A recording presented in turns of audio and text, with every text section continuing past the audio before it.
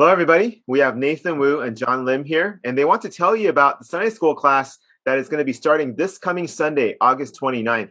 I'm personally really excited about it because we haven't had in-person Sunday school since before the pandemic. And what these guys have cooking for you is really exciting, not only because of the topic or even the fact that they're going to be teaching it with a team, but it's the fact that it addresses how it is that we should engage one another, love one another, serve one another, and encourage one another in the scriptures. And so to begin with, I want to ask Nathan, tell me more about this class. Yeah, I think, PD, the funny thing is this class originally was born out of a necessity for a ministry of building a counseling ministry. But I think what has evolved from it, from all our discussions with the pastoral staff and some of the deacons even, is that we're turning it into a counseling church. So it's more so that we practice together. We do obviously have a formal ministry being born out of it, but more importantly, we want our corporate members to kind of just work together to love one another and to practice, what you preached about this past Sunday just now, like about how we love the church and love one another. And that's really what this class is all about, is building foundations for that. Yeah, I think something that's great, Nathan, is that really biblical counseling, it's simply the personal ministry of God's word and essentially disciple making, and that's the vision of our church. And so I think this class is just essential for all of us to be a part of. Do you guys have a target group for this class? Like, who is this class best for? I don't think there is a target group. I think it's just everybody, because everybody should be practicing it.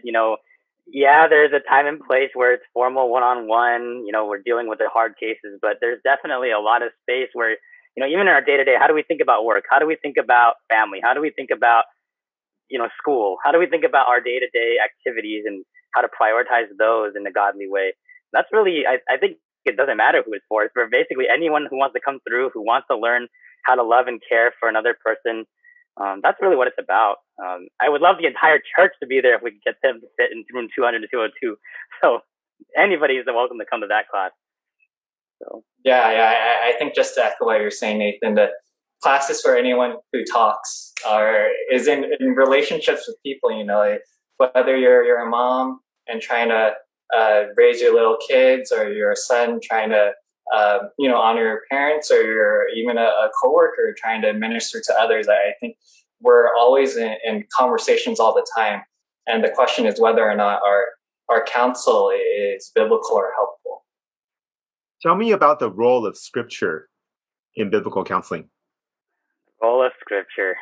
I mean, the scripture is sufficient for all things. We know that from 2 Timothy 3:16. We know for sure that scripture is really important, but even before we open the Bible, we have to get to a point where, our corporate members are ready to care for one another in a deep way, in a way that's intentional. And that's really what this first class is going to be about. On the 29th, we're going to jump out and just talk about how do we care intentionally for one another. And before we can open the Bible, and once we get to the Bible, then we're talking about all the different key elements. And that's really going to be interesting, and how we give hope to people who need it the most. How do we walk with people through different scenarios and how they communicate with one another? How do we relate to one another? And scripture has all the answers for that. And I think that's the most exciting thing, is when we get to dig into God's word and see how God's word has all the answers for life and godliness. Yeah, that's good. I think really when it comes down to it, all of us have problems that we go through in life.